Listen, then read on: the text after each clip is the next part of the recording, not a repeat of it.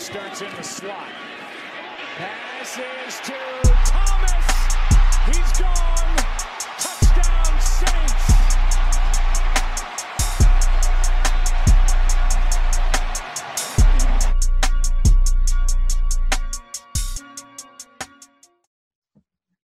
Who dat, and welcome back to the Canal Street Chronicles podcast. I'm your host, as usual, Brendan Ertl. Today, I got a little bit of guest of mine. You guys might know him if you're a fan of Canal Street Chronicles, but I have a new co-host with me. It's Nate Williamson. Nate, please introduce yourself. Tell the people about yourself. What's going on, guys? I'm Nate. I pretty much said it all. I write for Canal Street Chronicles. I do a little bit of radio work, some podcasting. I'm a huge Saints fan. I've been a Saints fan since I was just a little kid with a number one draft pick, fleur-de-lis sign on my shirt. I've been around quite a bit. I used to manage, and Brendan was there too, at Cover 32 Saints. So that was a lot of fun. I've been writing about the Saints probably 6-7 years now. Feels weird that I'm that old now, but I'm excited to get going, excited to be here with you, Brendan, and bring these guys some good content. Yeah, I remember those Cover 32 days, and now look where we are now. Hopefully we can compete with Nick Underhill and Kevin Washington, the next duo. That's a tight ask, Brendan. I don't know, man. I don't know. As long as the people don't just have to listen to me anymore. I'll try to get the sources. Yeah, you got to get the sauces, as Brian Yes, said. exactly. Exactly. Well, today we're going to be talking a little about Larry Warford, the surprise to some people cut. They cut him a couple days ago and saved $7.7 million to their cap. And let's just talk a little bit about that. Like, what were your thoughts when they cut him? I was honestly, the first thing that came to mind, and I think we talked about this a little bit in the group chat from the guys from CSC, but I was surprised at the amount of surprise about the cut. Like, it fiscally, once you bring in Jameis, you brought back Taysom, you brought back Andres Pete, and you drafted Cesar Ruiz, it just made a lot of sense to me. So that was my initial thought, was like, why are people shocked about this, you know? Yeah, exactly. And they had like $2 million before that. And what I'm thinking about is, like, how are you going to pay all these rookies? You just extended Taysom however much, like 16, 17 million guaranteed. Where's that money going to come from? And I know it made sense in some people's heads, like, okay, we can bring in Larry Warford to compete for that job, to push Caesar or Eric McCoy at that right guard position. But at the end of the day, he's a 3-time Pro Bowler, and he's not going to come into camp competing for a backup spot, and we owe him $12 million. Like, that just doesn't really make sense to me. So, yeah, like you said, I'm surprised with the surprise, but they need the money. Yeah, there's no doubt about that. It's interesting to see the pieces that they've brought in. And then on top of that, one other thing you have to think about, you got guys you got to extend. I mean, I know there's a big debate over whether we pay running backs or not. To me, we don't, but it is Alvin Kamara. He's more than a running back, so we do. That's one guy you could extend with some of that money. Ryan Ramczyk, obviously you pay tackles. That's a necessity, to say the least, especially if you're looking at possibly Brennan throwing a curveball at you going forward with Jameis Winston as your quarterback after this year. We'll see, but it could be interesting for sure. You need a solid offensive line in front of him. Give him some time. Yeah, exactly. And, like, adding to your point, like, we have Marshawn Lattimore, Ryan Ramczyk, Alvin Kamara, Marcus Williams, all these people who want to touch a little bit of that money. So, I mean, they got to get that money from somewhere. Larry Warford just didn't fit into the picture. And another point is, like, there's some free agents out there that are they should be on a 53-man roster right now. You can see, like, Everson Griffin, Logan Ryan, Cameron Wake, people like that who can just come in and make an immediate impact. Yeah, there definitely is. We were talking kind of like when this first happened, even guys like Eli Apple, we still have that need at corner. It's still evident. Didn't address it in the draft. And, you like it or not, Eli could be one of those guys. I'm not sure if he's signed with anybody yet, though. I got to be honest. I haven't seen. It's hard to keep track of all 32. But yeah, he had that deal with the Raiders that just fell through, and I don't know what happened there, but he hasn't had any interest at all. So I don't know what happened there at all. Just sign him for a vet minimum. Yeah, that's what I was thinking. Like it won't hurt you. Like he comes in camp, he sucks. Okay, just cut him. Yeah. I mean, depth at the cornerback position is huge. And like in that Minnesota game, when I don't know, like Marshawn like rolled his ankle and Patrick Robinson comes in and just gets burnt, they lose.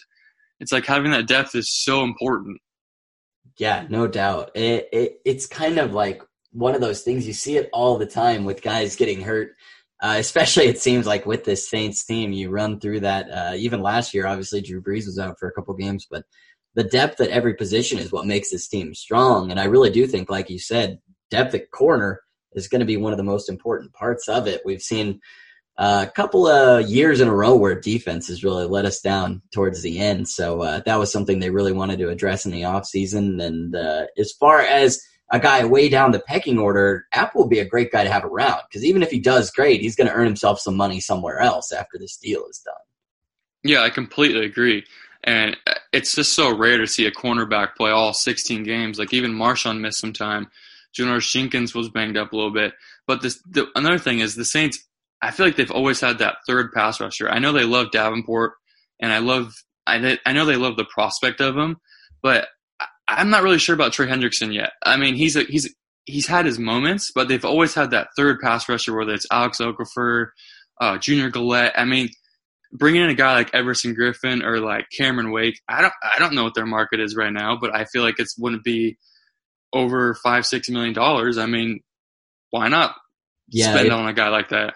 If you're still around at this point, you got to think you're affordable. I mean, and that sounds horrible because obviously even who we're talking about here today, he's a great player. You know, like we said, 3 Pro Bowls in a row. He did let up the team high in pressures last year. But, you know, in a line that's that good, that's still not very many. I think it was like 33 or something, which isn't horrible at all in a fairly newer system. But Larry Warford is a pretty big ticket free agent. So if you're still around, you're probably pretty affordable unless you're cut late. And Everson Griffin, I think his deal, he voided a couple of years on his contract, if I'm right. And it hasn't paid off for him yet. So that's one name for sure. I'm glad you brought that up. Yeah, and like you said, like your offensive line is only good as the weakest link. And for some reason, Larry Warford just he had his moments where it was like, come on. It was just like, but like bringing in Caesar and Eric McCoy, like you get younger, you get cheaper, hopefully faster. And Caesar's such a smart guy. So hopefully that they can bolster into like more of a top 5 offensive line to a top 3 into one of the better offensive lines. And they also have Nick Easton and Cameron Tom who are competing, Will Clapp as well, competing for a roster spot. And having Larry Warford on the roster, there was just no room for him. Yeah, no doubt. It would have been nice to see him be able to trade him away, but a lot of people, especially when this first happened, were like, well, why couldn't we trade him? I'm not sure there was any interest at the guard position in a class that I think had a lot of promising guards at the back half of the class of this NFL draft. Now, they're not going to come in and compete like a 3-time Pro Bowler right away, but he's 28. I'm kind of surprised at the lack of trade interest in our boy here. Well, not our boy anymore, in Larry Warford, but it's just kind of goofy. I don't know. Yeah, I mean, when I checked on my Apple Watch, I saw they cut him. I was like, I was surprised that like it was that early and there wasn't like trade interest, but I kind of thought about it more. Think about a team like the New York Jets. Like, do you think they'd trade a 5th or 6th round pick for a guy that's going to cost $12 million right now, or wait for him to get cut and pay him like half that? Like Ian Rappaport tweeted out today that he could be worth. He's looking for $7 million. So even that just $5 million difference can be big for a team. Yeah, that's definitely true. I like that point, and it could be that's one of the ways we see him go. I like that, and if you can get him for that much and you can ink him down, maybe even somehow raise that figure a little bit and get him for a couple of years, he's only like 28 years old, so it would be really impressive for a team that's trying to build something, and in my opinion, it all starts with the big guys in the trenches, so that would be a huge pull for a team. I completely agree, and just correct me if I'm wrong, but I think he was the 2nd highest cap on the team. Mm-hmm. And I don't think that was going to fly. I don't know if they tried to restructure his contract or whatnot, but just wasn't enough space for him moving forward, especially with Caesar. Caesar's maybe a surprise pick, but I know they didn't. Sean Payton especially wasn't very happy with Larry Warford. with his weight problems and what else not. No, I definitely agree. And he came in saying that Larry was going to have to fight for a spot, and little did we know Sean meant a spot on another team. But that's probably Twitter Sean Payton at it again. Yeah, it's like Sean Payton does this almost every year. He kind of calls a shot at a guy, and he's like, we're coming for your spot. Like he said, we didn't draft Caesar for him to be a backup. He's coming in to start. Mm-hmm. So what's that mean for Eric McCoy or Larry Warford? It means you got to pick it up or you're gone. And they just fast forward the process and said you're gone. And that's just Sean Payton for you. That's just what he is. Yeah, and that mentality, it's so nice to see because it's like we said during the NFL draft, we were all saying this team's in win now. And a little bit win later, of course, you saw some additions that point to that. But when you're in win now, you have to have that kind of mindset. So this aggressiveness from Payton, even more so than normal aggressive, even sometimes passive aggressive Sean Payton, is nice to see. I like it. Yeah, and I like what you just said. It's win now, and it's also win later because your offensive line gets better in the long run.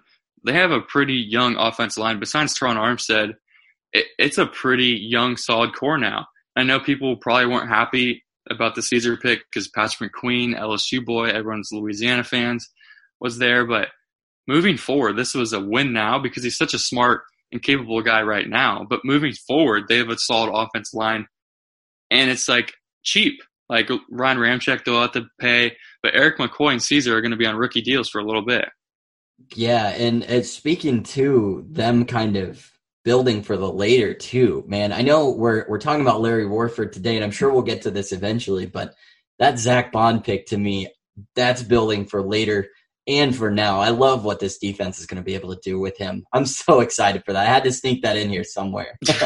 Yeah, they do such a good job at drafting, especially in recent years, maybe not before that, but they've done such a good job at retooling, not rebuilding. Like Zach Bond might not come in and start right away, but he's going to come in and just fight for more and more playing time. He might try to beat out. I mean, he's never really played the full-on Mike position. Like he's more of like an edge rusher and he's outside linebacker, but they feel confident in like moving him inside and just having that depth. And I like what they've done this offseason. I do too, and I noticed a lot of places grading that pick pretty low, but the first two picks off the board for me were great. I won the episode that is going to be forever be the lost episode that I lost somehow yesterday. Was talking a little bit about Tommy Stevens and that whole thing too, so I'm sure we'll dive into that because this is the most quarterbacks the Saints have had on the roster for quite some time. I know, and it's like I think it's unfair to say that they're not the best. I think it's the best quarterback room in the league. I think you could argue the Cowboys, but top to bottom, it's straight talent. It's straight talent, and it is able to almost all be on the field at the same time. You could almost run Tommy Stevens, Taysom Hill, Drew Brees, and Jameis Winston out there in a package just to see what would happen. It might work. That Minnesota game, 2 years ago, they had all three. They had Drew, Taysom, and Teddy Bridgewater on the field at the same time. It's like, that's just so nuts. But like, it sounds crazy to say out loud, but like, it can literally happen. It could. And Sean, if you're out there listening to this, man, please make my day. Make it happen. Let's see all the quarterbacks out there at the same time, please. Here's a question for you. How many snaps do you think Jameis Winston will get this year? Like meaningful snaps, like not just kneeing the football. Like, do you think he'll actually get to play? I think they're going to cycle him in because, truthfully, looking at the Saints' schedule, it's not easy, but there's a couple of games where they could probably afford to take it a little bit easy on some of those starter guys. I mean, Drew Brees getting up there, of course. So I think we'll see Jameis play some meaningful snaps. If not in the early stages of a game, if he's bad, whatever, take him out. It doesn't matter. You've got him on contract. You might as well use him a little bit. I think we'll see him just a little bit. Like we've said, it's win now. If he can learn under Drew Brees, that's the biggest win of the season, honestly. Yeah, for sure. And people always bring up like the NBA load management. I don't think that's a thing in the NFL, but definitely was like a blessing in disguise last year when Drew kind of banged up that thumb and Teddy came in and played so well that he was like fresh. And I don't think necessarily they're going to sit Drew out of games or make him play less. But definitely like having Taysom have more of a role like he did in the Minnesota game. And so Drew doesn't need to throw the ball 35, 40 times a game. I think that just moving forward this season, cycling in Taysom, cycling in maybe Jameis, just give Drew Brees like less fatigue on his throwing arm. Mm-hmm. Yeah, and I'm a huge Traquan Smith fan, but honestly, Taysom Hill might be the third best receiver on the show. It might happen that way. Just what he can do out there. He always can make something happen. He might have even been the best quarterback in our last game with the only long pass that was completed the whole game. But that's going to be a hot take, so I'm going to sit that one out for now. Well, I mean, just to bring that point up again, yeah, it was the only deep ball, and like Drew Brees, when he throws deep balls, I get nervous, and Ted Ginn's gone, our deep threat's gone, and who's going to be that guy? Could it be Emmanuel Sanders? But yeah, Taysom Hill, they like to play the best 11 players. They're not going to just play the best player at each position. They're going to play the best 11, and Taysom Hill's in that best 11, so they're going to put him in wherever he goes. And that's also like kind of intrigued about the Adam Trautman pick too, because I think he'll take some snaps away from Taysom, but I think that's kind of what they want. Just having him play less tight end and maybe more receiver, more quarterback. I think that's kind of their vision for him this year. No, I definitely agree. I think that's a great point. As far as that goes, if you are going to have a guy like Taysom, and honestly, he's a humble dude. We all know his story. We all know kind of what he's done. And, I think in the age of media, when he said, I want to play quarterback, people ripped him up, people laughed, whatever.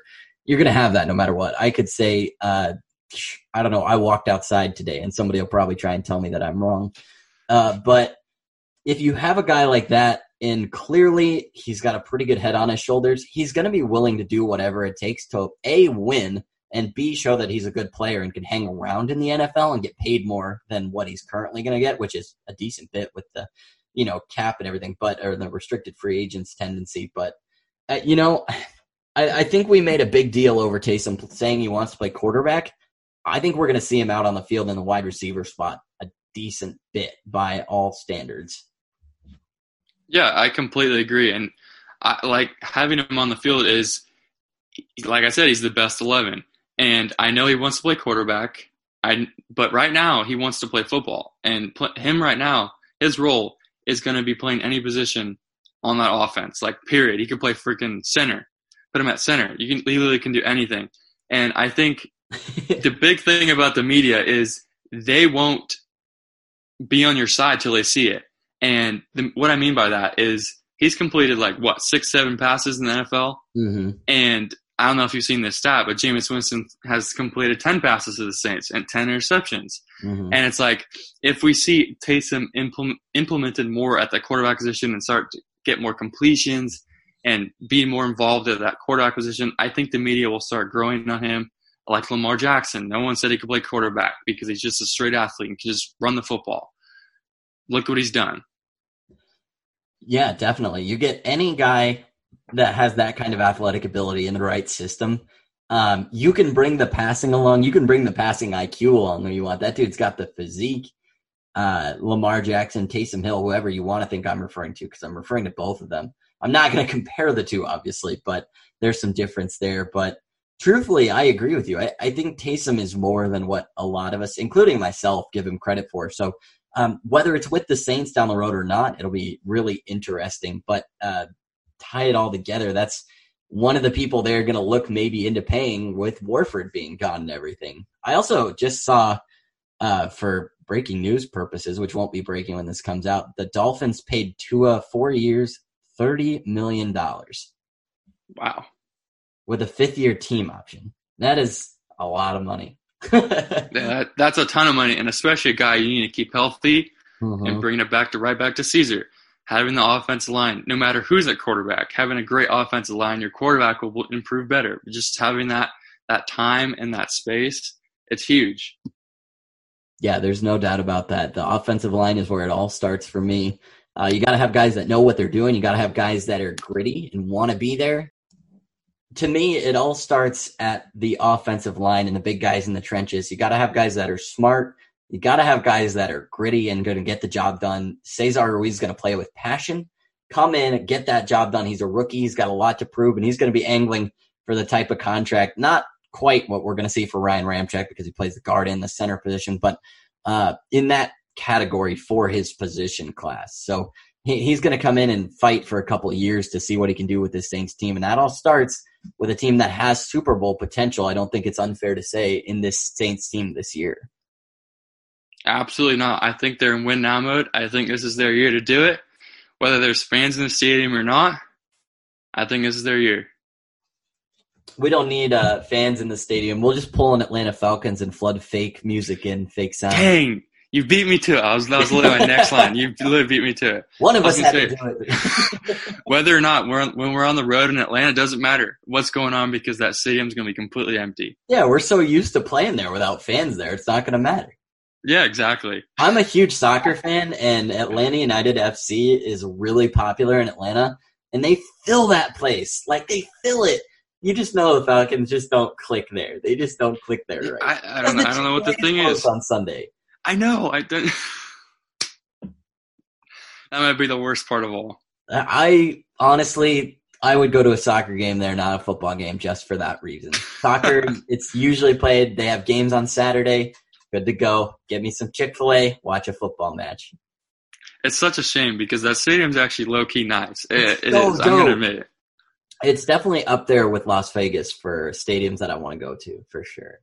Yeah, and Saints are going to be the first game ever to play in that Raider Stadium, too. Which is so cool. It's so appropriate. You got two head coaches that are so fun, too. I feel like they would be like, if I had to pick a coaching duo, we should do this sometime. Pick a coaching duo to go to a bar with. I feel like those two head coaches would be two of my picks because that would be hilarious. Yeah, I completely agree. I don't know. I never knew this, but I was watching Gruden's quarterback camp. He was actually in Philadelphia with Gruden, and Sean Payton was there too. So they were actually really close. I didn't know that. Huh, very realistic then. Yeah, I know. They're good friends, so let's make it happen. Yeah, no doubt. Somebody set that up. Well, I hope you guys enjoyed today's episode. It's probably a lot more fun listening to both of us, and especially such a smart guy like Nate. So moving forward, we're going to be doing it this way. So hope you guys enjoy. Nate, you can say peace. Peace. Who dat? Who dat?